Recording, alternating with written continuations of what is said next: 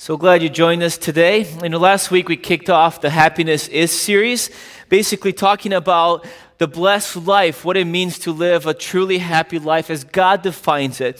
Often in our society, in our culture, we have this happiness facade. There's an impression, an idea that we have in our minds that we ought to pursue happiness in different directions of life by pursuing some of our passions, our desires, some of the things that the world offers. But we end up finding ourselves empty and unfulfilled in life.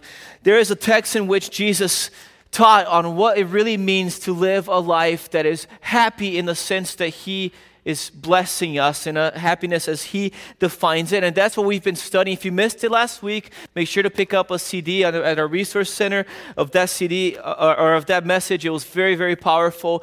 We're going to be in Matthew chapter 5. So if you have your Bibles, you can open it there. This is the very beginning of the ministry of Jesus.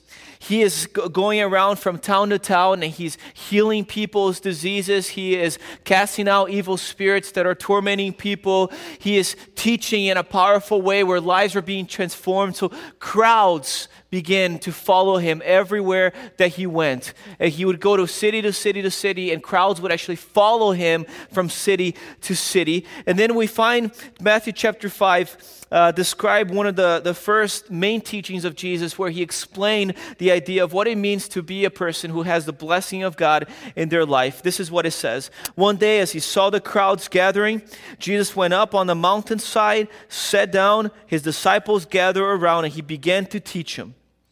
God blesses those who are poor and realize their need for Him, for the kingdom of heaven is theirs. God blesses those who mourn, for they will be comforted. God blesses those who are humble, for they will inherit the earth. God blesses those who hunger and thirst for justice, for they will be satisfied. God blesses those who are merciful, for they will be shown mercy. God blesses those whose hearts are pure, for they will see God. God blesses those who work for peace, for they will be called the children of God.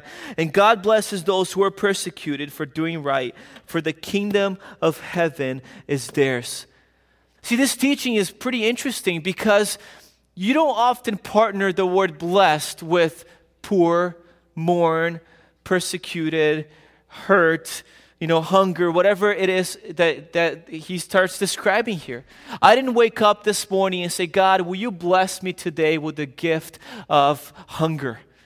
I didn't wake up and say, God, will you give me will you bless me today and allow me to be persecuted?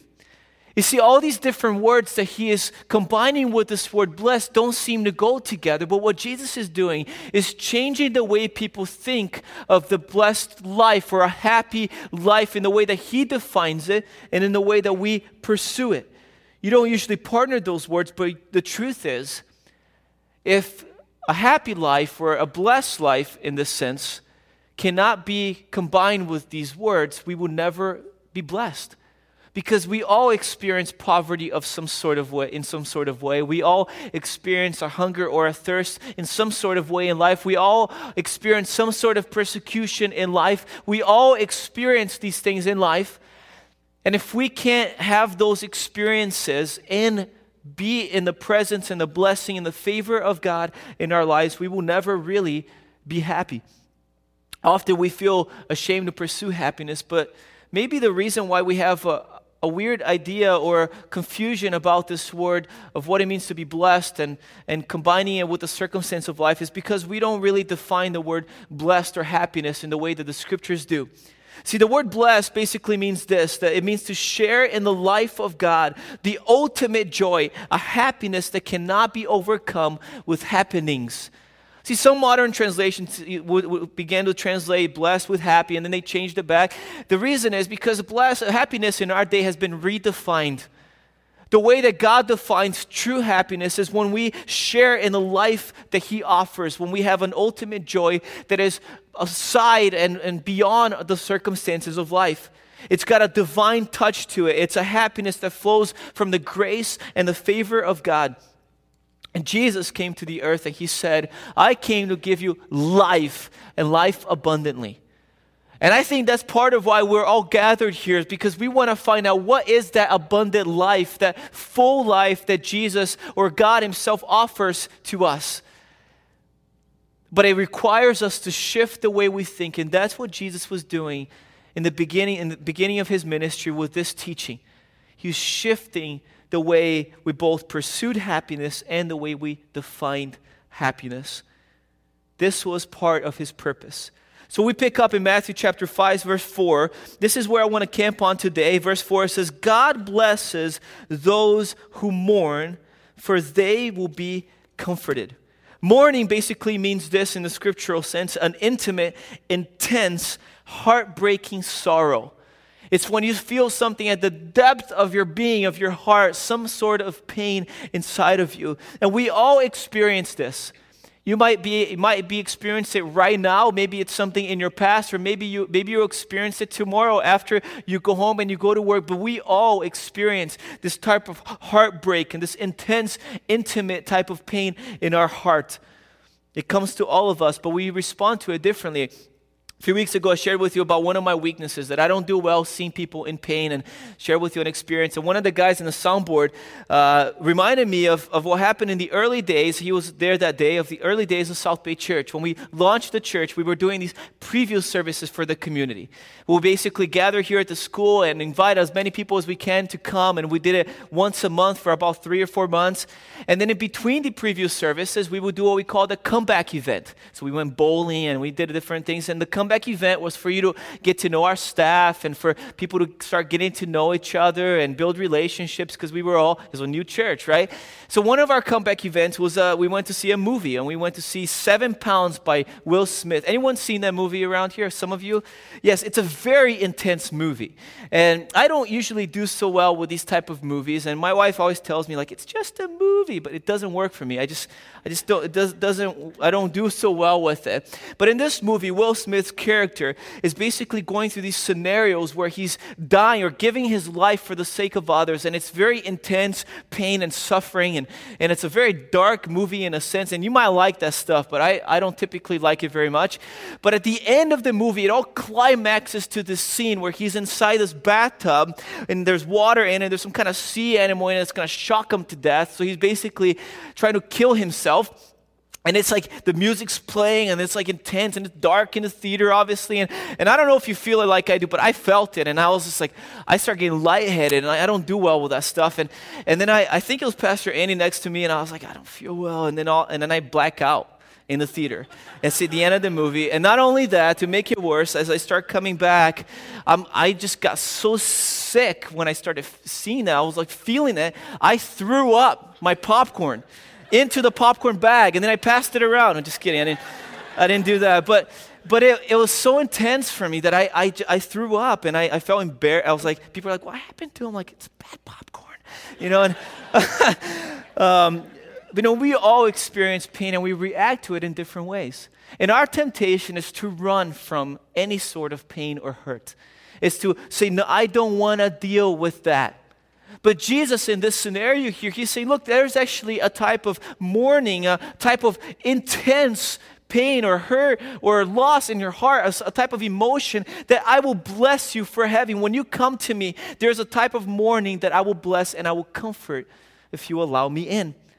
Usually, we think of mourning in the context of death only, but in this context, it's actually speaking much more than just death. In fact, I want to walk you 3 types of mourning that God says He will bless in our life. The first one, and it's in your notes, get your pens ready, you can write it down. It's the mourning for our own sins.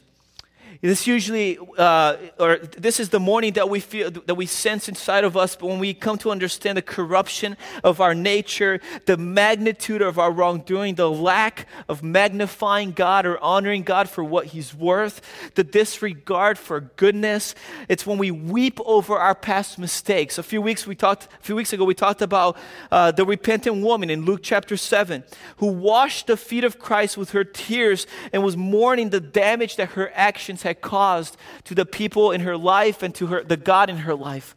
She wept at the feet of Jesus. When we think of mourning, we think of sorrow. It's that deep, intense type of sorrow in our hearts.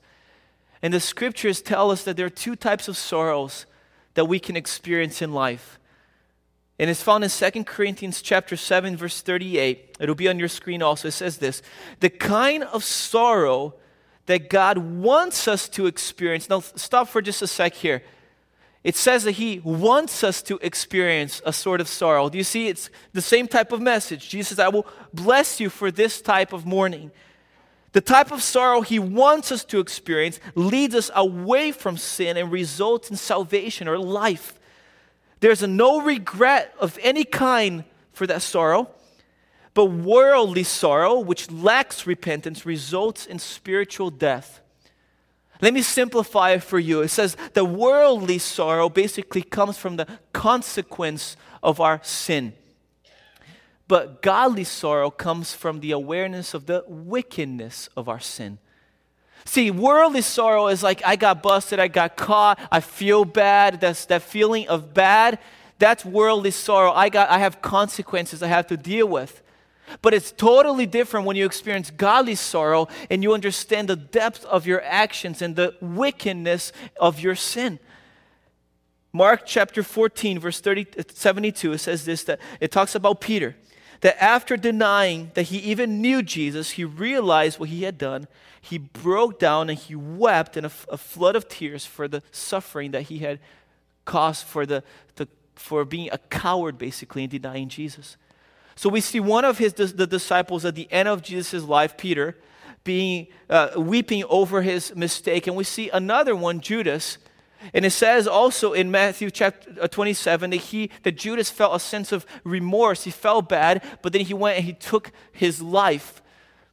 So his remorse or sorrow led him to death. Yet Peter, on the other hand, who felt a godly type of sorrow that was combined with repentance or the turnaround of behavior, it led him to life. And God used Peter to change his generation. See, it's not that one mistake was bigger than the other one. It's that they experienced different types of sorrows. One sorrow is based on the consequence. One sorrow is based on the wickedness of our sin and the awareness of that. And when we come to God and acknowledge the wickedness of our sin and we allow ourselves to mourn for that sin, then God extends grace and favor and comfort over us to the point where He allows us to be used to bring hope to the world, just like He did with Peter. Peter was one of the foundational men of God that God used to be the catalyst for the church explosion of his generation. He changed his entire generation because of the sorrow he felt. See, I remember in my life specifically, and you might also in yours, the difference between these two types of sorrows. I remember one type of sorrow when I was caught in my sin. I was caught and I had consequences with police, with my family, and with my school. And feeling bad because of the consequences of my sin. Now I have to deal with this type of junk. And there was a sense of remorse in me, but it was not because I was aware of what my sin did. It was because I felt bad that I had consequences for my sin. And the reason I know this is because when you have this type of sorrow, your mindset is, I'm just going to be more careful next time. Instead of, I'm going to change my behavior altogether. But I will never forget the day I experienced godly sorrow for the first time. I was in a retreat with people all my age, and I began to relinquish control of my life to God as I was singing songs to Him, and I felt God coming nearer and nearer and nearer. And as He came near, I began to see my sin as a heavier and deeper and filthier than ever before, to the point where I broke down and wept. And I remember feeling the sense of, God, I can't believe I finally see it. My sin has separated me from my Creator. And I wept, and it caused true repentance to be formed in my heart and restoration to follow. I had experienced worldly sorrow many times in life, but never this type of godly sorrow. The closer we get to our God, the more we see the sin in us. And until we're able to experience that and mourn our own sin, we're not able to experience the honor and the favor and the grace of God in our lives. When you think of James, the brother of Jesus, it says that in the beginning of the ministry of Jesus, his brothers and his sisters did not believe in who he was. But at the end of his life, they were all there committed to him. But James he saw the resurrected Jesus, and he became one of the primary leaders of the early church. And he wrote the book of James. And in chapter 4, he describes what I think he experienced. And he says, "Let there be tears for what you have done. Let there be sorrow and deep grief. Let there be sadness instead of laughter and gloom instead of joy. Humble yourselves before the Lord, and then he will lift you up in honor." And over again, these very disciples experienced this. That it's not when you run from sin and you pretend like you got it together that God will bless your life. It's when you acknowledge that you are filthy, you need God, you have wickedness and the depth of sin that separates you from your God. And when you humble yourself and you let there be tears for the things that you have done, you and I, it says that God will then lift us up in honor. And he used James, and he used Peter, and he used all of these early followers to change their generation. Not because they were faultless, but because they mourned their own sin. When we come to a point where we're broken over our sin, face our reality, we can experience the favor, the forgiveness, the comfort, and the restoration that God offers. The second type of mourning that is so powerful that Jesus is speaking of here is the first one is a sin over our sin, but the second one is the mourning over the brokenness of others. Number 2 is the brokenness of others. It's a sympathizing mourning for the afflictions of others. It's a compassion for those who are lost or broken. And when we face the brokenness of our world, there are 2 different paths we can take. And you experience this on a daily basis. You can get angry or you can feel compassion. So when you see somebody who is in sin and living in anger and whatever else, we can get angry at them or we can respond with compassion as Jesus did. We see in Matthew chapter 9, for example, when Jesus saw the crowds, he had compassion on them because they were confused and helpless like sheep without a shepherd. See, he could have looked at the crowd and proclaimed judgment on these people are confused. They're deep into sin and they're looking for happiness in all the wrong places. He could have just been angry and cast judgment on them. But instead, he understood where that brokenness came from. Because Jesus would take the time to understand the heart of people. And then it moved them to act with compassion. We see in Luke chapter 19, Jesus goes up on the hill and he can see the whole city of Jerusalem, which was supposed to be the city that represented God himself. And it says that he saw the lostness and the brokenness of the people, and he broke down and wept because they lacked peace and they were rejecting their God. See, Jesus could have very easily just said, "Man, to hell with these people." He could have proclaimed judgment and gotten angry, but instead, he knew why they were broken, and he took the time to respond with compassion.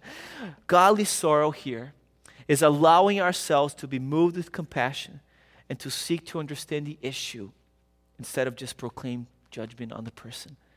See, worldly sorrow blames and judges and doesn't seek to understand the root of the problem. When was the last time that you and I got on our knees and asked God to break our hearts for the brokenness of our world? When was the last time you even saw a coworker or a neighbor or a family member who's in trouble and that broke your heart? See, it's so easy for us to live a self-centered life where we don't allow the brokenness of the world around us to come in our heart. But Jesus turns to us and he says, you want to experience a blessed life? You let yourself mourn for your sins and the brokenness of others, because there is a comfort that follows that. This might mean that instead of getting mad at the self-centered girl at your work, you would take her out for lunch and find out why she's like that, where her insecurity came from, who rejected her in life. It might mean that instead of cursing a neighbor or an acquaintance who has anger problems toward you, or toward everybody maybe, you would bring them a latte and let them tell you the story of their abused past. It might mean that instead of judging the homosexuals you come across, You seek to understand their story. You don't need to agree with a lifestyle to listen and to love. Instead of cussing out your waiter because of the stress caused them to mess up your order, is to look at people in the eye and find out what made your day so bad and find a way to bless them. You see, Jesus had a way to look at people, and instead of their brokenness causing them to react in anger, he would show them compassion. And he's saying the blessed life is the life of those who allow the brokenness of this world to penetrate your heart in some sort of way so that you would mourn this type of brokenness. This mourning produces compassion, and it moves you to act in love. Many of you have been watching Whitney Houston's funeral stuff this week and passed away, and my wife and I were watching last night, and I had a couple of thoughts that came to mind as I watched it. One of them was, as I watched the people sitting around and her family members even sitting there, I was thinking, man, she was somebody's sister. She's somebody's mother. She's somebody's daughter. There are people that are hurting right now. The other thought that came to my mind is, I wonder how many people in her life saw her brokenness and weren't moved enough to act in compassion toward her, to the point where a woman with such great gift felt so insecure and broken and unloved that she would live a life that resulted in this type of death. See, often we don't allow the brokenness of our world to penetrate our hearts, and we run from a sort of pain that God says, I will bless you for feeling. The third type of mourning I want to talk about as we close our time is the mourning for those we miss. And this is the mourning that we often think of when we are thinking of mourning itself. It's the mourning that tells people we're in pain and we've experienced some sort of loss.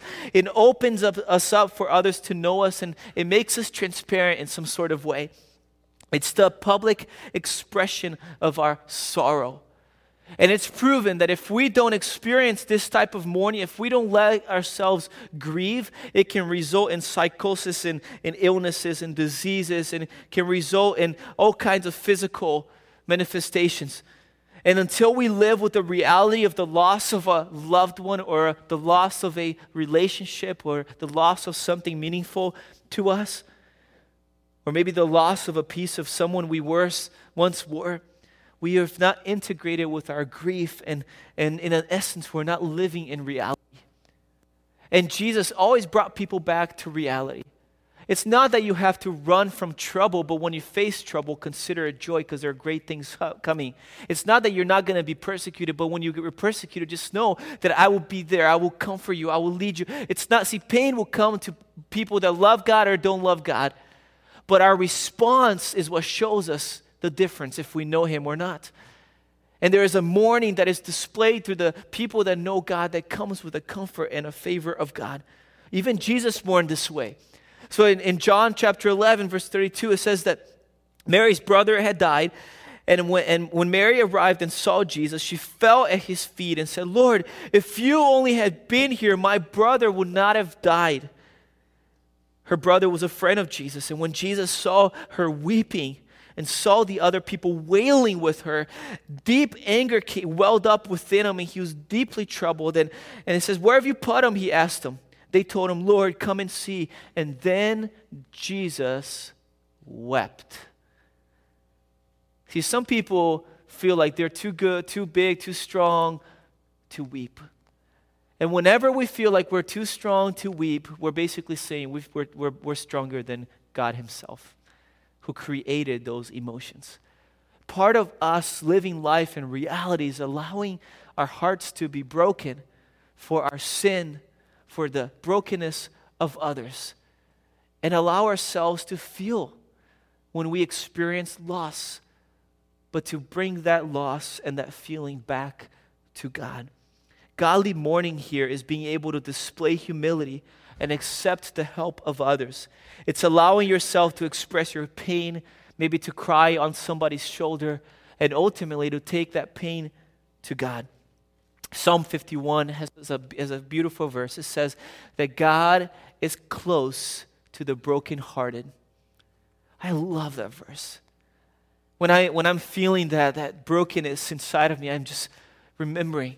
I think of my kids when they're brokenhearted. how much I want to comfort and embrace them. And to know that my God and our God feels the same way toward us, that when we are brokenhearted, that's when He's saying, come to me.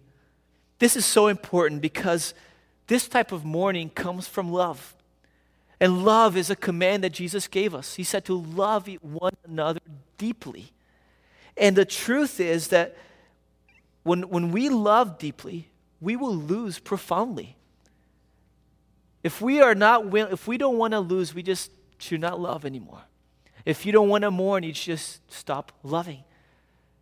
And that's really what happens to so many. And maybe you're sitting here and you've withdrawn from people because you've hurt before.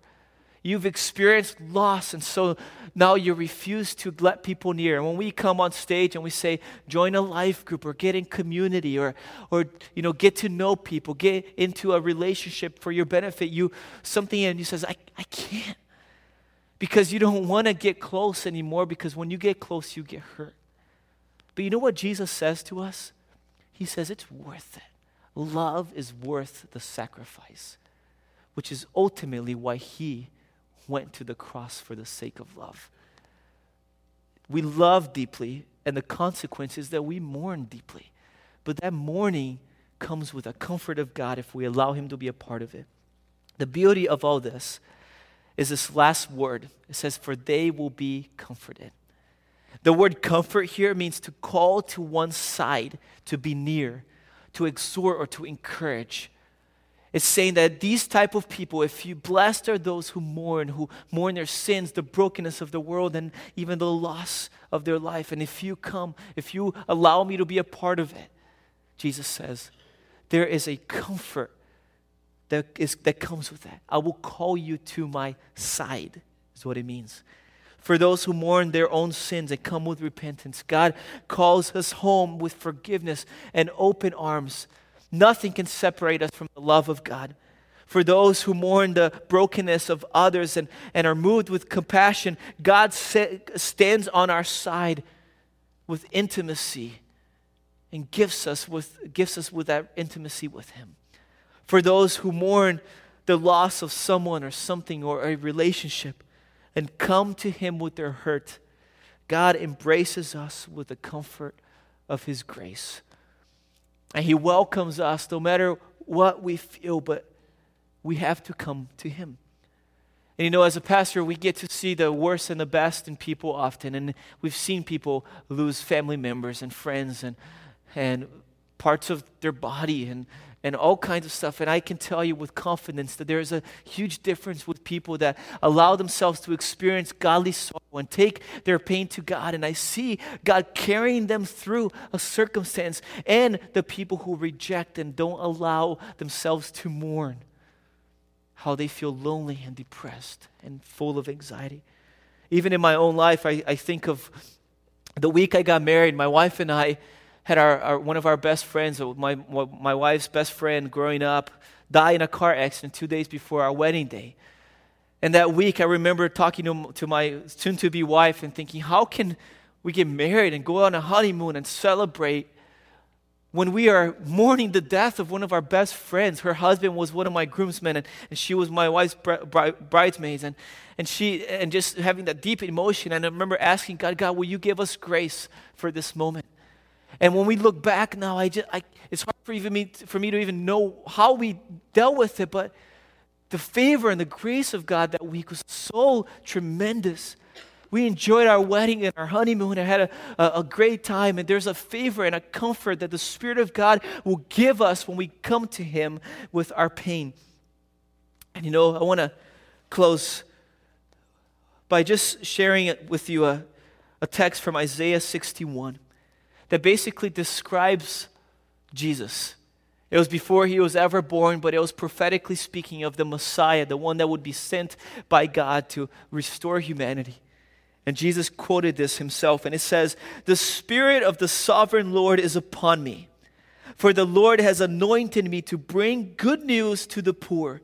He sent me to comfort the brokenhearted, to proclaim that captives will be released, that prisoners will be freed. He sent me to tell those who mourn, listen, that a time of the Lord's favor has come. And then he says, to those who mourn, he will give a crown of beauty for ashes, a joyous blessing instead of mourning, festive praise instead of despair. That Jesus can relate with our weaknesses, and he came to repair the brokenness of humanity. And his sorrow he felt for the brokenness of humanity moved him to act with love and compassion and took him to the cross. And on that cross it says that our brokenness became his brokenness. And his brokenness became our healing. And those that come to him now in relationship with him, not religion, you turn your heart toward him and away from your sin. If you come to him, he says, I will bless you, I will comfort you, I will repair what's been broken, I will restore what's been taken from you. It might not even be in this life, but he promises in the life to come. And in this life, he promises the blessing of comfort. I want to ask you to close your eye with me as we close. Maybe you're sitting here, and for you, your place in the story, in the teaching, so you have to ask God to bring an awareness of the wickedness of your own sin. And maybe you've never had that moment of, God, I see I'm sinful and I need you. And you need to weep at the cross of Jesus today. And let him be a part of that, and let him restore you, and let him forgive you, and receive that comfort that he offers. Maybe you're here and your brokenness needs to be for the people in the world.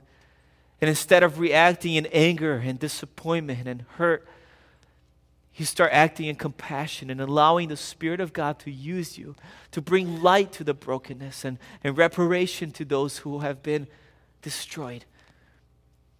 And maybe you've lost someone here or some kind of relationship, and you haven't yet allowed God into that part of your life.